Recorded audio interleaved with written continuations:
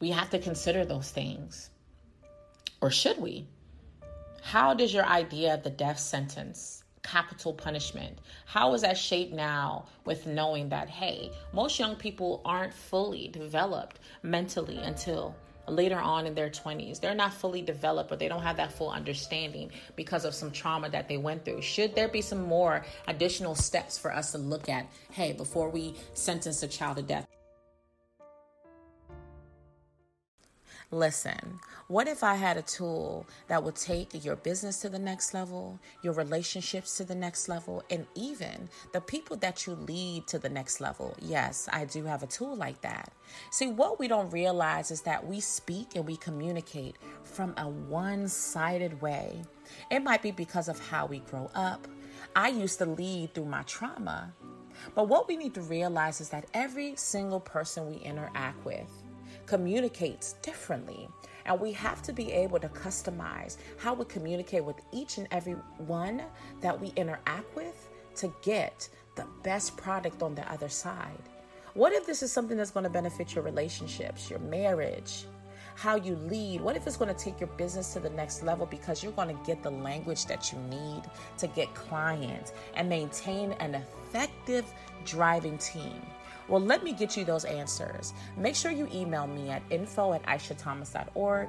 Again, that's info, at aishathomas, aishathomas.org. And let me get you the tools that you need that's going to take your life, your business, your relationships to the next level. Hit me up and tap into your genius zone.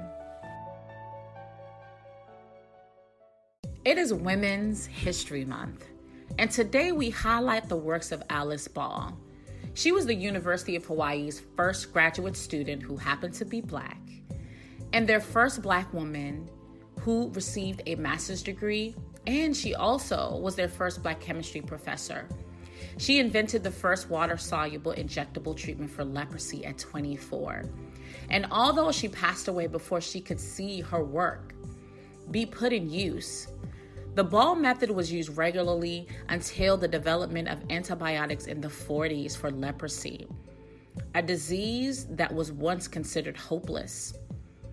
Before her treatment, Americans with leprosy were forcibly removed from their homes and held indefinitely in remote colonies. But her work allowed hundreds of people with leprosy to be allowed to return to their homes. We salute and thank Miss Alice Ball. And that is your Women's History Fact of the Day.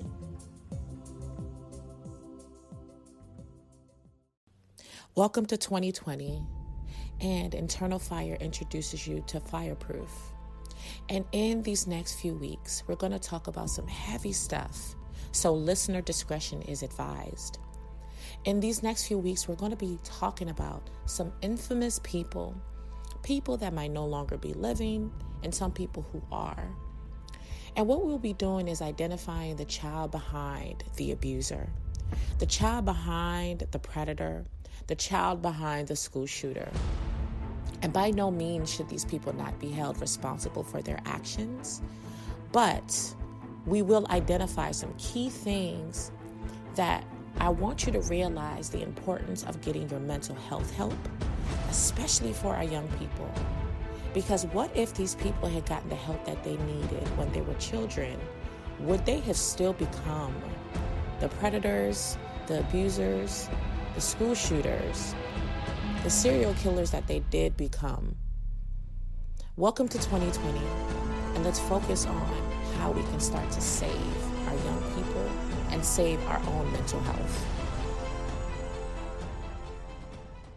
Bargo sat stoic in the courtroom. You, Michael Shane Bargo, are sentenced to death. He didn't even flinch when the judge sentenced him to death for the 2011 murder of 15-year-old Seth Jackson.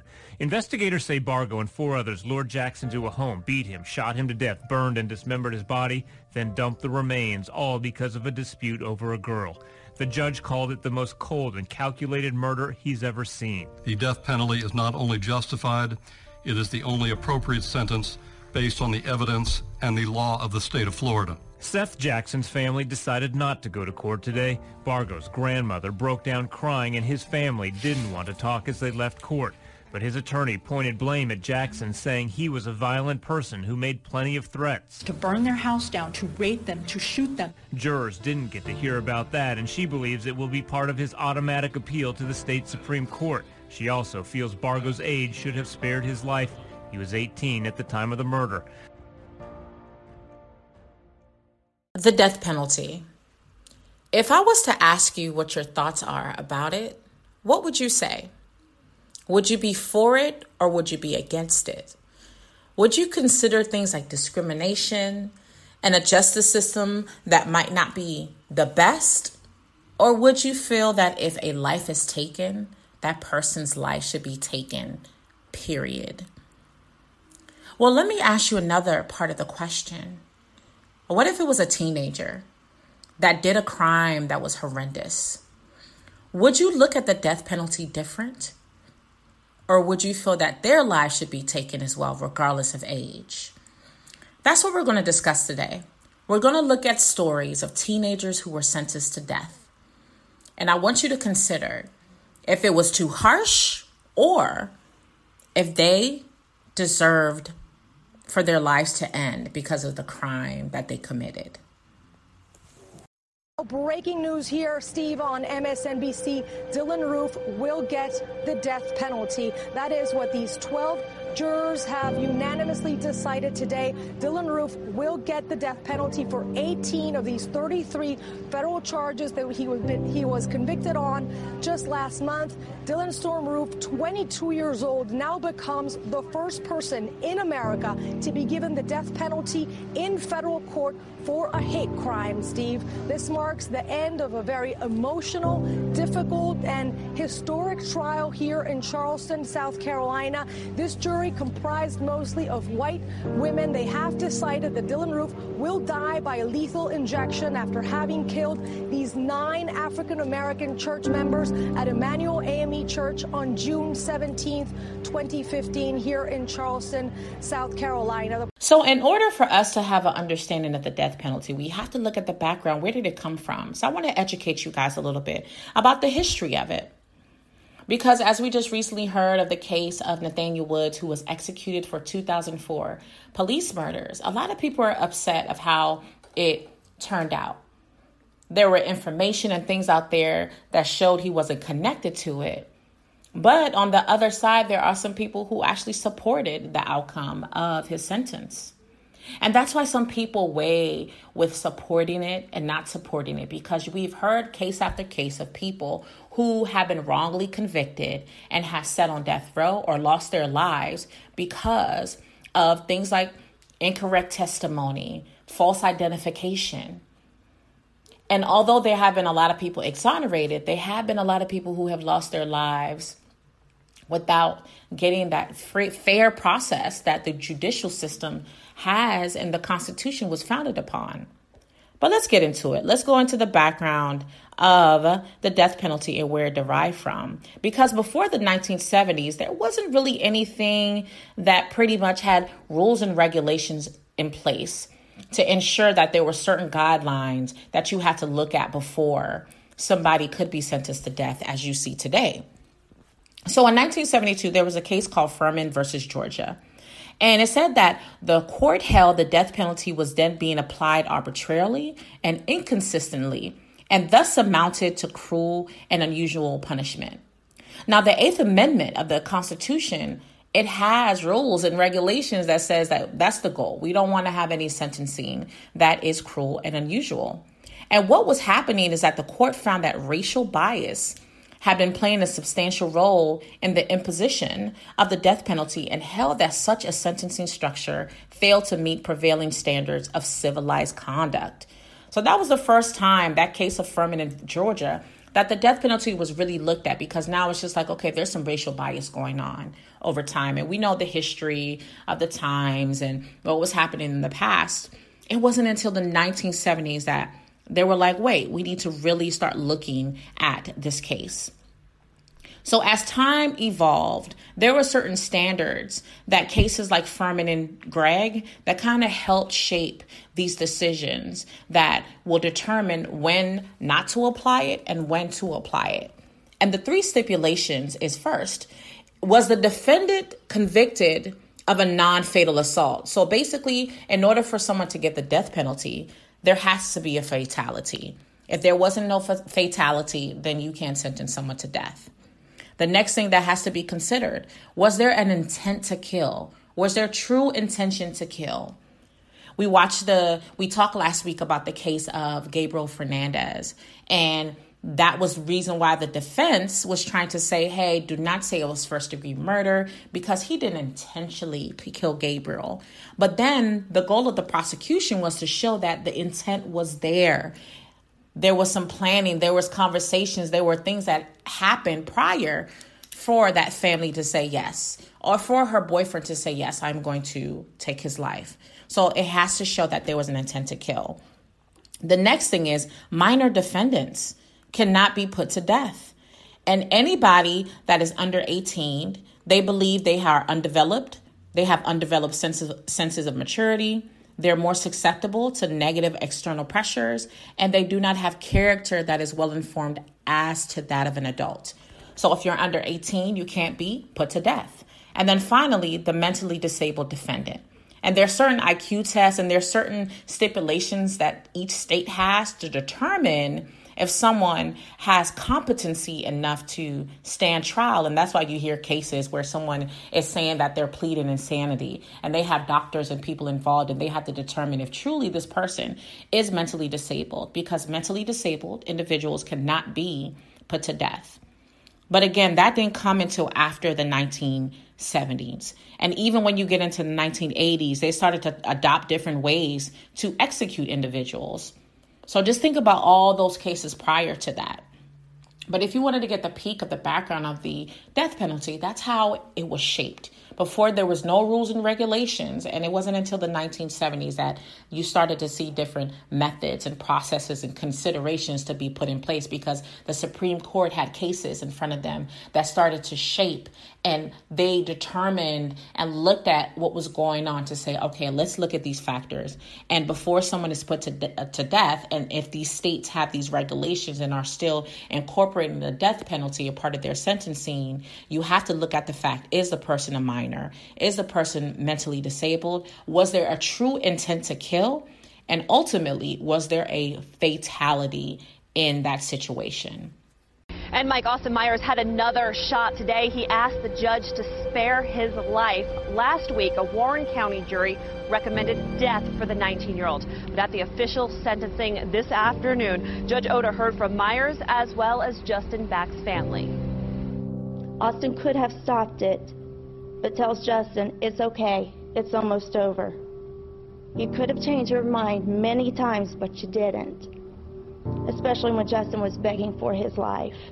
An 18-year-old Navy recruit begged his friends to stop choking and stabbing him. Instead, they continued with the brutal murder. I'm not going to stand up here and tell you how much I hate you. That is without question. Today, Justin Back's parents didn't hold back as they spoke to Austin Myers, one of the teens who is now convicted of killing their son, Justin. You know, you want revenge. You can't help it. It's like a human nature. That was my son that, was on the streets dead. That was my son, and people don't understand that. And the family has these words for Jamil. We did it, man. We did all we could do. Can't do no more than that, man. I tell him every day, sorry about that, man. Sorry, man. So let's talk brain development of young people. But before that, I need you to know that capital punishment is legal in 29 U.S. states. 29. And although, yes, it is legal in 29 states, there are certain states that might use it more often than others. According to the Death Penalty Information Center, 22 people were executed in the U.S. in 2019, and the number of death sentences imposed was 34. And if you consider juveniles, 21 individuals were executed between 1976 and 2005. And in March 1, 2005, the Roper versus Simmons case is where the Supreme Court ruled that execution of juvenile defenders are no longer constitutional. So there was a change that happened there where it says, hey, juvenile offenders can no longer be executed. We can't impose that on them. And that's why I read to you before about how there's certain stipulations now that has determined that, okay, this is when the death penalty will be imposed. But unfortunately, between that time, there were still 21 young people who were put to death. But I want to talk about the brain development, because as I broke down to you before, it talks about brain development and why the under 18 or 18 and under rule has been imposed to say, okay, well, this is why juveniles should not be put to death, because they're still maturing, they're still growing up, there's still things that they have to learn, right? There's still time for them to develop and change.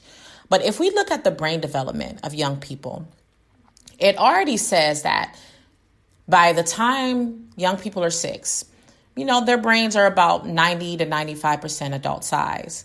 But the brain is still in a process of still remodeling and shaping so it can fully function as an adult brain. So that's going to continue until that child is in their mid-20s. Think about it, until they're in their mid-20s. So depending on things like, so a lot of the brain changes happen during puberty. And then brain change develops like around with age, experience, hormonal changes, and all that. And the key word I want you to highlight is experience. Because again, remember I told you guys before, in the stories that I've showed you, the experiences we have talked about, trauma, and depending on that child's environment, can really affect how that brain develops. It'll shape that brain, the trauma they're going through, the level of fight, flight, or freeze that they're dealing with on a regular basis. And if fight, flight, and freeze, if you want to consider, we are naturally created to respond to uncomfortability either in 3 ways. Fight. So say, you were walking down a hall and you heard a loud noise, and if somebody jump out, somebody that's about that fight life will punch them. Another person will freeze. So they hear a loud noise and somebody jumps out, they'll freeze. And then the other way is by flight, meaning if that person jumps out, they'll run. So everybody responds to trauma or things that are uncomfortable in different ways. But again, it's just like the story I told about Gabriel Fernandez. Over time, his trauma started to affect him, and it does affect the brain. Even when I talked about the experiences from the other podcast about Aaron Hernandez and his experiences started to shape the brain, as well as the trauma he was dealing with and the hits he had with CTE. And although, again, this doesn't mean that these crimes that people commit it's okay or they get a pass, because there are a lot of people who have been through trauma. There are a lot of people who have been through some broken homes, and they're fine. They're not committing these crimes. But if we're looking at the cases of teenagers and we're seeing that, hey, their brain is still being developed, it's not fully developed until their mid-20s. It even says that, hey, we have the prefrontal cortex. The prefrontal cortex is still developing. So they're relying more on their amygdala. And think about the amygdala. The amygdala of the brain is where you can say that is the emotional part of the brain. It's associated to emotions, impulses, aggression, and instinctive behavior, where the prefrontal cortex is where that, decision-making is being made, problem solving. So that isn't fully developed until that young person is in their mid-20s. And there's some adults we know that still have issues making wise decisions. And we don't know what kind of experiences they had as young people. But if we're saying that the adult brain and, the development of a young person's brain doesn't happen until their 20s, then when the Supreme Court and these decisions were being made to say, hey, we don't want to put a juvenile to death because of things like this, but then we'll put one to death if they're over 18, maybe between 18 and 20, then it makes you wonder, do you want to question that at all? And I'm not saying you should or you shouldn't, but does that change how you see it, or does it not? Because if you know now that if that child went through trauma, if you know now that their brain isn't fully developed, that they will tend to respond based off of emotion first, and then they think later, will that make you consider, okay, well, maybe this person gets a life sentence instead, or maybe this should be the response to it? We have to consider those things. Or should we? How does your idea of the death sentence, capital punishment, how is that shaped now with knowing that, hey, most young people aren't fully developed mentally until later on in their 20s. They're not fully developed, or they don't have that full understanding because of some trauma that they went through. Should there be some more additional steps for us to look at? Hey, before we sentence a child to death, do we look at their history? Do we look at their past? But then you have to consider for that mother or that father or that loved one that has lost that loved one, who is hurt, who they might believe, hey, you took the life of my child, so your life should be taken. This is one of the hardest discussions to have. But the reality is that we do have young people who commit heinous crimes and they do things. And the question is, do they deserve death? Do they deserve a second chance? Or do they deserve to just sit in prison and have to deal with the consequences that came with the heinous crime and the hurts and the pains that they cause to other people who didn't deserve to lose their lives? That's something to think about. Our youth of today are struggling with mental health issues, with confidence issues, and suicide has now become the second leading cause of death of young people. That's why I had to write my book, Trendsetter 7 Steps to Radically Stand Out to Be the Best You, to equip them with the tools that I use to become radically confident. See, in 9th grade, I attempted suicide. I didn't believe in myself, and I felt like my life no longer mattered because I lacked that self-confidence. So now I have given young people the tools that they need to become radically confident, and I need you to grab a copy so you can give it to your children, your students, your mentees, or just give it to someone who you think will need it in case they ever run into a moment where they start to not believe in themselves. Go grab your copy at Amazon.com or go to BecomingATrendsetter.com. Again, that is BecomingATrendsetter.com. Are you ready to take yourself to the next level, your family to the next level, your business to the next level? Make sure that you're not just listening to me, but you're listening to the entire Speak Fire team. What's up, guys? I'm Aisha Thomas, the host of Internal Fire, and I want to introduce you to the other people that are a part of this Speak Fire squad. Make sure you head over to Leadership Fire and check out Michael G's podcast, Student Fires, hosted by Bobby B., Champions Fire, hosted by Cornelius D., Father's Fire by Jody S., and Young Fire by Sean B. Make sure you like and subscribe to each and every one of those podcasts. And trust me, it'll help you get to the next level. Go check them out now. I want to shout out all my faithful listeners for tuning in every week. And don't forget to follow me on social media at Miss Aisha Speaks on all platforms. That's MSAISHA Speaks. And don't forget to like and subscribe. Turn your notifications on and leave a comment if this podcast has blessed you in any kind of way. I thank you for all your support. Many blessings to you.